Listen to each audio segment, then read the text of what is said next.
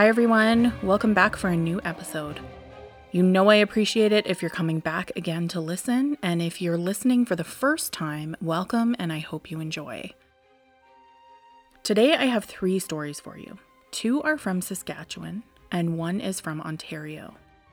I would like to start off by saying thank you so much to Grant from the Bushwhacker Pub for chatting a bit with me, and also for pointing me in the right direction of their ghost stories. I would also like to send out a huge thank you to Graham at the Old Angel Inn.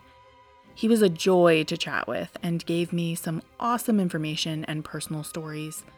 He also followed up with me and gave me some great photos for the blog, so thank you so much, Graham. The last story that I'll be talking about is another one that was immortalized on a coin and stamp for the Haunted Canada collection. So along with the Banff Springs Hotel Bride that I talked about last time, this one is local legend about a phantom train in St. Louis, Saskatchewan. I'm also currently taking suggestions for Halloween episodes and also for season 3. So I'm opening this up to Canada, of course, and really anywhere around the globe. So this podcast will still be primarily focused on Canada, but there are some great places to explore elsewhere. So let me know what you'd like to hear about and I will try my best. This episode does talk about depression and suicide. If you or anyone you know is experiencing thoughts of suicide, please know that you're not alone and that there are people and places that can help. If you're in Canada, you can call Crisis Services Suicide Prevention Line at 1-833-456-4566 24/7. Or you can text START to 45645. If you are from the United States, you can call the National Suicide Prevention Line at 1-800-273-8255. Please be sure to check out my website at realscarypodcast.ca and check out the blog for this episode. I will have all of the numbers and links to suicide prevention services that I mentioned and a couple of others as well. So let's get started.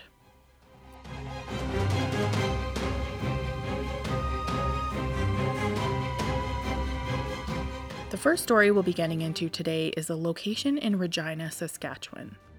This location is a pub called the Bushwhacker Brew Pub. There was a building that was there on the corner of Cornwall and Dewdney before the building you'll see now. This building was destroyed in the 1912 Great Cyclone in Regina. So I'm from Alberta, which is the province to the west of Saskatchewan, and I actually had no idea about this. So on Sunday, June 30th, the most destructive cyclone to ever hit Canada dropped down and flattened Regina. I'll have some more information and I'll share some images on the blog if you'd like to know more, but I will say that there's actually a really interesting little tidbit that at the time of the cyclone, there was a British actor in town doing a play. So he joined the many townspeople to help in the recovery efforts and aftermath. Now that man would later become pretty famous. He would be known as Boris Karloff. So I geeked out at that fact. That was pretty neat. So one of the buildings that was flattened by this storm was a laundry on the corner of Cornwall and Dewdney. In 1914, a new building would be built right on that spot, and that's where it remains today. The Bushwhacker Pub website has a great write-up about the history and about their ghost, which is where I got most of this story. They say that the man who designed this building wanted to build the biggest and handsomest warehouse in the city, that it was to be called the Cadillac among warehouses. He was successful with this goal, and it was and still is a 6-story marvel. A Scottish man named James Strathdee was brought in from Winnipeg to manage it, and he did so successfully for over 15 years. There were tracks around back that allowed for cargo to be unloaded directly from railway cars, and this is where small business owners could come and look over merchandise and make orders for their store. Strathdee founded another branch of this grocery wholesale in Swift Current under the name Campbell, Wilson & Hare. James saw his reputation and that of his wife Sarah's rise to the upper echelons of Regina's high society. He was a chairman on the board of many transportation and trade committees. He was also a strong supporter of shipping through the port of Churchill. Along with his work-related accolades, he and his wife also had 4 children, 3 daughters and 1 son. Now, in the 1930s, James Strathdee was supposedly in a car accident where he suffered serious head trauma. And as a result of the injuries, he was sadly never quite himself again. His injuries from the incident made it difficult for him to maintain his position at the warehouse. His assistant began to take over the management position, and James fell into a depression. So I haven't been able to confirm this, and it's really difficult when I have such an open range of dates. I talked about this briefly before about researching and how I research certain things. I have found that there are some outlets like the U of A Peel Library Archive, and it's amazing. So someone obviously with this one went through and logged everything in the newspaper issues. So it makes it really easy because you can just search by keywords and names and it will bring up everything related. But some newspapers and some provinces don't have that, and you have to painstakingly look through issue after issue to search. So when all I know is early 30s, that could be 5 years worth. At 5 issues a week, let's just say, I ain't got time for that. So anyways, I'm not sure what the real story is about the car accident. In later articles that I did find about him made no mention of this. Now, the story goes that he was found in October in late 1930s with a horrific gunshot blast and a shotgun laying nearby. The Bushwhacker pub claimed that he was found across the street on the train tracks. And I did see this also on a few other outlets.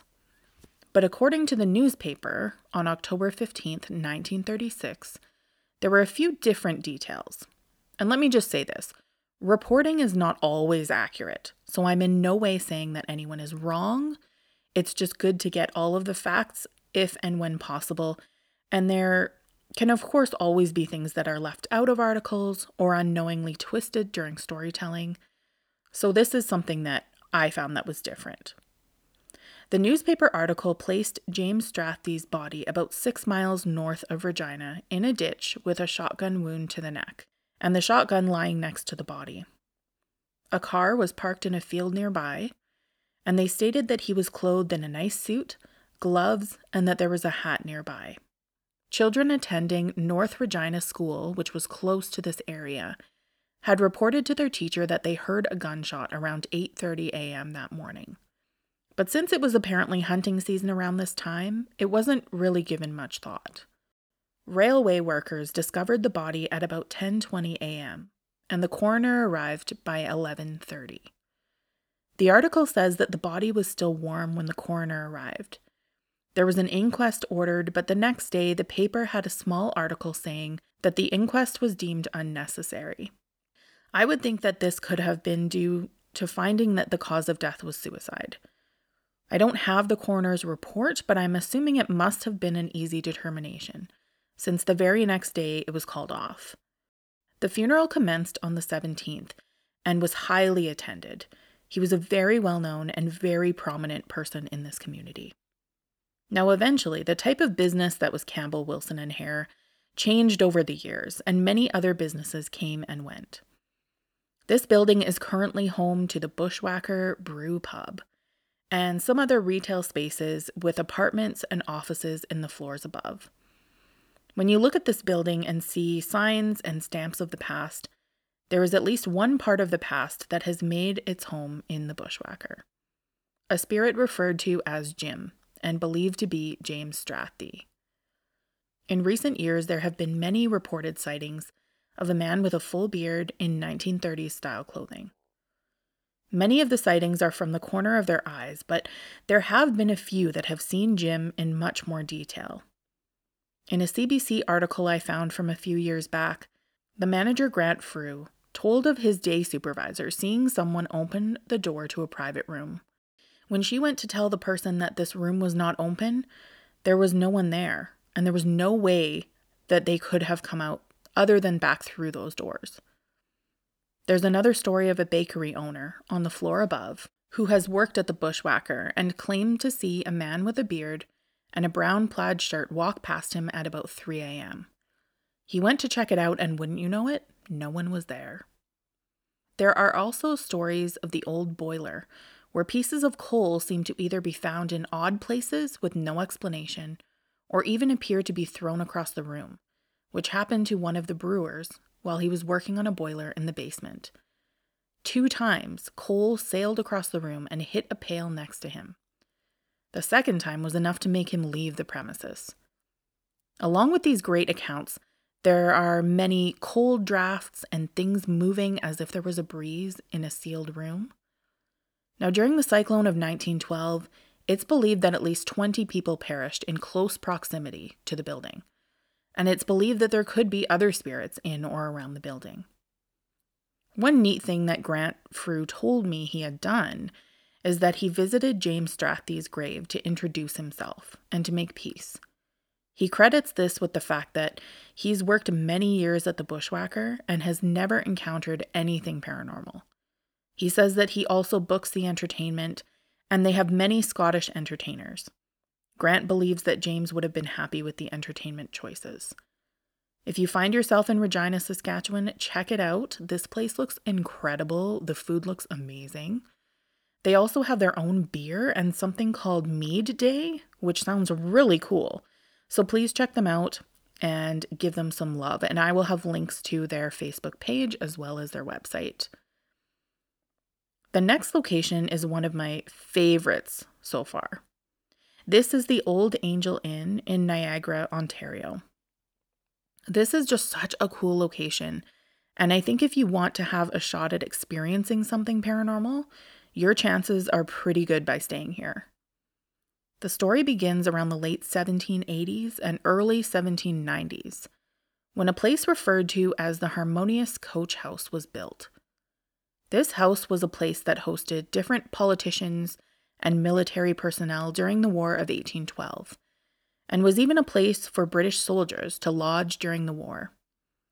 In May of 1813, most of the town was burned to the ground in a raid by the Americans when they captured the nearby Fort George. The building was rebuilt in 1815 by John Ross, and it was he who named it the Angel Inn for his wife. The reconstruction utilized the bits of old building that was left behind. It was built on the original foundation, and the few remaining original wood beams were used and are still there to this day. I talked with the current manager, Graham. He's been manager for the last 20 years. He told me that when you go into the cellar, it has a very low ceiling, but you can see the original foundation stones. Along with this, he admitted that it is quite eerie, and there have been many things that have happened down there. And as a quick side note, Graham is truly awesome. I really enjoyed speaking with him. If you get the chance to visit the Old Angel Inn and chat with him, if he isn't busy, of course, do it. Graham also did send me some photos, as I mentioned in the intro, and some of those images are of the cellar, so make sure to check out the blog because it's really neat when you get to see the place we're talking about. Now, the reason that the cellar is such a focal point is because this is where our main story and our resident ghost originates from. So there's a very well-known story that goes with this location and has actually been written about in numerous books and is retold in many blogs and articles. The story goes that a British soldier named Colin Swayze was supposed to join the British retreat, but he snuck off to meet his true love, a woman named Uretta. He arrived at the Harmonious Coach House, where she either lived or where they had arranged to meet. But she wasn't there. A few American soldiers noticed him duck into the coach house and ran after him. Swayze ran into the building and into the cellar. He then hid in a large rum barrel, and the Americans supposedly searched the entire inn, leaving the cellar for last. They searched down there and must have figured out that the barrel could very well be housing their prey. So they used their bayonets to stab through the barrels. Unfortunately, they did end up killing Captain Swayze, and their kill was confirmed by pooling blood from the barrel. Now, some stories differ at this point. Some say that Captain Swayze was left there to rot and then buried in the ground right there in the basement. Some say that he spilled from the barrel and Ureta appeared, pushing through the soldiers and reaching Captain Swayze and cradling him until he died. It's with this version that it gets really dramatic and says that as Swayze died, he thought Ureta was an angel, and thus the name of the inn was born. Many of the stories do place the body of Colin Swayze being buried in that cellar. Now, when I asked Graham about this, he laughed and sounded very shocked. He said, "The cellar?" He said that he didn't think that was true at all, that was maybe just an embellishment of the story. So I retold him the basics of the story and the legends that I had been reading that were swarming around, and he said, again, that could be embellishments. He reiterated that there is definitely something here, but that the details of the story really can't be confirmed. I mean, in the end, we both agreed the story is pretty exciting. And of course, we can't know for sure what took place and how Captain Swayze came to haunt the Old Angel Inn, but there is no doubt that he's there. Now, Graham told me a lot of amazing stories, so let's jump right into those. It seems fitting to start with Graham's first experience. To set the scene, he told me that there is a bar area, and then you go up a couple of steps into a dining room. They used to do it up really fancy with tablecloths, nice napkins, silverware, wine glasses, the whole 9 yards. So it was Christmas Eve and Graham was closing up. It was just him and one other employee. All of a sudden, as he was at the bar doing cash out, he heard a bit of banging coming from the dining room. He looked over and saw that everything on one table, cutlery, napkins, everything was moving on its own to the center of the table in a pile almost. He walked into the dining room and he felt like something walked right through him. He said the hair on his neck stood up and it was cold. Still in shock, he approached the table and he looked underneath. Maybe there was someone under there, but there was nothing. He came back in the bar area and asked the other employee if they heard it too. They said yes. And then Graham said they heard footsteps, like a group of people walking around. Now, I don't know about you, but that is quite the introduction to some paranormal activity. Graham said that it was his first year there, but it didn't make him want to leave. I asked about some common things that happen, and especially surrounding Captain Swayze. This next story might make you want to use the bathroom before you get there. The bathrooms are located in the basement, and quite often there are encounters down there with the soldier, specifically in the women's room. Graham said there are 2 stalls down there, and women would come up and complain that while in one stall they would see a man's feet in the next stall next to them, wearing boots. One other account I found was that women would sometimes hear someone come in, turn on the hand dryer, and leave, but they never saw anyone.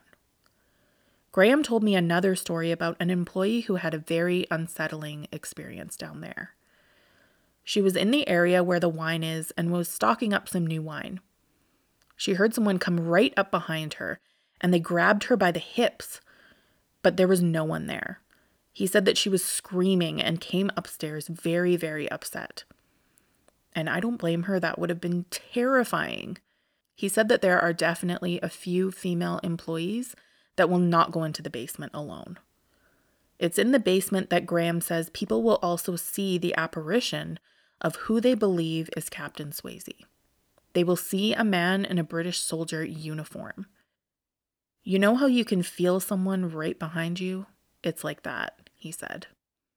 Now, aside from Captain Swayze, who does seem to keep to the cellar, there are other strange things that happen in the inn. These other experiences occur in the rooms upstairs. One time, a woman and her kids stopped in the inn because the kids wanted to stay somewhere haunted. I like their style. So they booked a room and settled in for the night. Well, the night was not what you would call restful.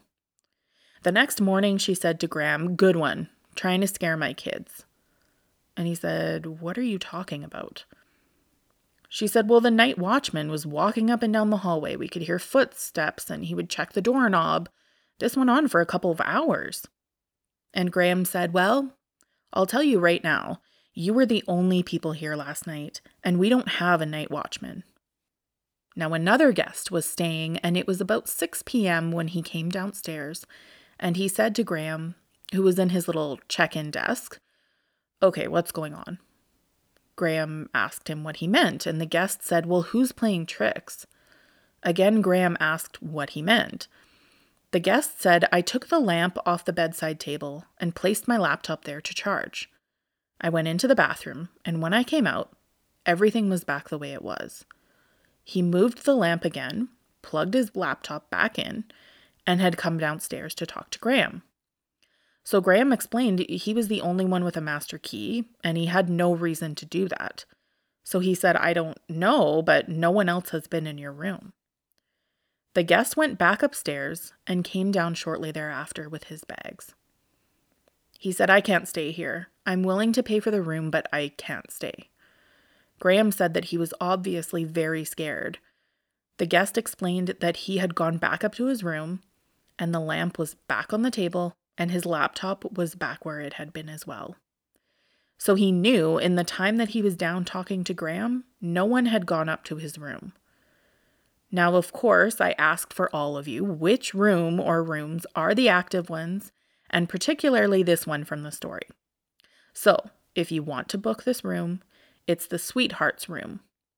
Graham said that this is the room where most of the stories come from, and the common thing is that people will move something and it will be moved back. He said that a family called Ledoux owned the hotel for many years, and the mother, Mrs. Ledoux, lived upstairs, and he's pretty sure it was the Sweethearts room.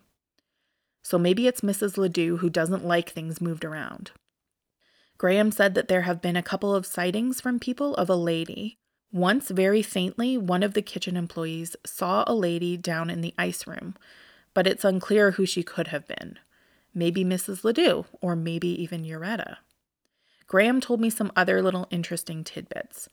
Like there is one old beam in the bar where there is the outline of a musket, and no matter how many times it's painted, the outline returns. I asked him for a photo, and he of course delivered, so that is also up on the blog, and it's pretty cool.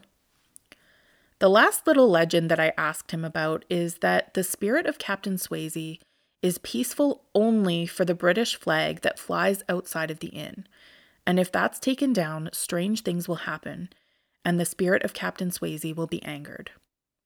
So I thought that this part of the legend, I thought he's going to laugh about this and say, no, of course not. But surprisingly, he said that's true. He said, yes, if the flag is taken down, strange things happen. Years ago, an American staying had leaned out the window and swapped the British flag for an American flag as a joke. They got no sleep that night because of strange noises, and it was swapped back in the morning and the noises stopped. There are other stories of the flag being taken down for cleaning and Captain Swayze wreaking havoc on the inn until it's back. So isn't this place amazing? This is definitely on my list of places to visit. And the nice thing is you'll be in Niagara, which is also awesome. So there are many amazing things to do here, and it's also not far from Niagara Falls viewpoints. I will have all of the information up on the blog for anyone who would like to book a stay at the Old Angel Inn. Now, of course, we are still in the midst of the pandemic, so definitely check in with their website to see if and when you're able to stay. The only piece of advice that Graham has for potential guests is, quote, be prepared. Don't come and stay if you're pretty scared of stuff because it could happen. This is for sure one of those places where I think it's likely that you could have an experience of some kind. And if you do, of course, please let me know what happens. The last little story that I have for you is another one out of Saskatchewan. This is the story of the St. Louis Ghost Train. This is a tiny little village in Saskatchewan of under 500 people. It's about 30 minutes from Prince Albert and an hour and 20 from Saskatoon. The legend goes back to the 1920s, where it said that a train conductor was out examining or working on the tracks late at night and was decapitated by a train. Like I was saying in the first story, It can be hard to narrow down a search field when I don't have more information. So I couldn't confirm that this was accurate, that it happened. I didn't find anything concrete. But whatever the story is, there have been no trains running through this village for years. And furthermore, the tracks have all been ripped out. But that doesn't stop a phantom train from making its trips through St. Louis. People claim to see a white light in the distance as if a train is approaching, traveling along the tracks that once were.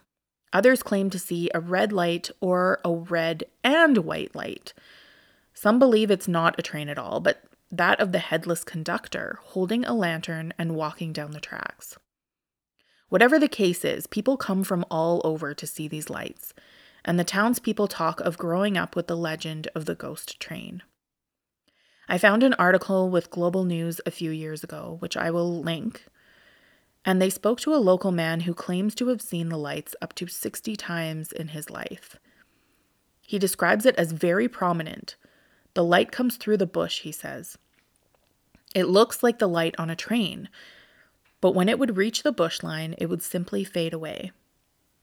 So what could this be? Well, some say that it's vehicle lights, and local high school students apparently did an investigation years back that seemed to prove this theory, although many people say that the phenomenon has happened as far back as the 1920s, when the frequency of vehicles was far less, and therefore the lights were seen when no cars were around. And also, now traffic is constant on a nearby highway, so locals argue if it were the lights of a vehicle, wouldn't the light be constant? Which is a great point. The same resident in the article had said that in the 1960s, the army came out to investigate whether or not the light was caused by swamp gas, but the theory was also proven to be incorrect. The St. Louis ghost train was commemorated on a stamp in 2014, so that was probably really cool for the village of St. Louis, who seemed to really enjoy their little mystery. Now, the sad part of this is that the land where the old tracks used to be are on private property. It's not accessible to the public. I even read in one article that the town has actually been really interested in making it like a little attraction, or even just want to put up some sort of marker. So maybe one day that will happen. That would be awesome. If I find out that there's a way to see the lights from outside of the private property, I will let you all know. This would be for sure a really neat little stop on a road trip. So this brings me to the end of the episode. I hope you have all enjoyed this one, and I hope you will go and visit these places. For those American listeners that are close to Niagara, you could for sure visit the Old Angel Inn. Again, I want to say a big thank you to Grant and Graham, who were kind enough to chat with me about the Bushwhacker Pub and the Old Angel Inn. Make sure that if you visit these locations, please tell them who sent you. And of course, let me know at realscarypodcast@gmail.com. If you do visit and you have your own story or photos, I would love to see them. Speaking of photos, as I mentioned a few times, please make sure to check out the blog at realscarypodcast.ca, where you can see those amazing photos from the Old Angel Inn. Be sure to follow me on Facebook and Instagram at Real Scary Podcast. And of course, subscribe to my podcast on whichever platform you listen on. I would also love it if you would leave a rating and a review. This helps me to learn how to make the podcast better for you. And if you have any suggestions or comments, or even if you just want to say hi, again, drop me a line at realscarypodcast@gmail.com. Until next time, this is your friendly neighborhood host, Elise.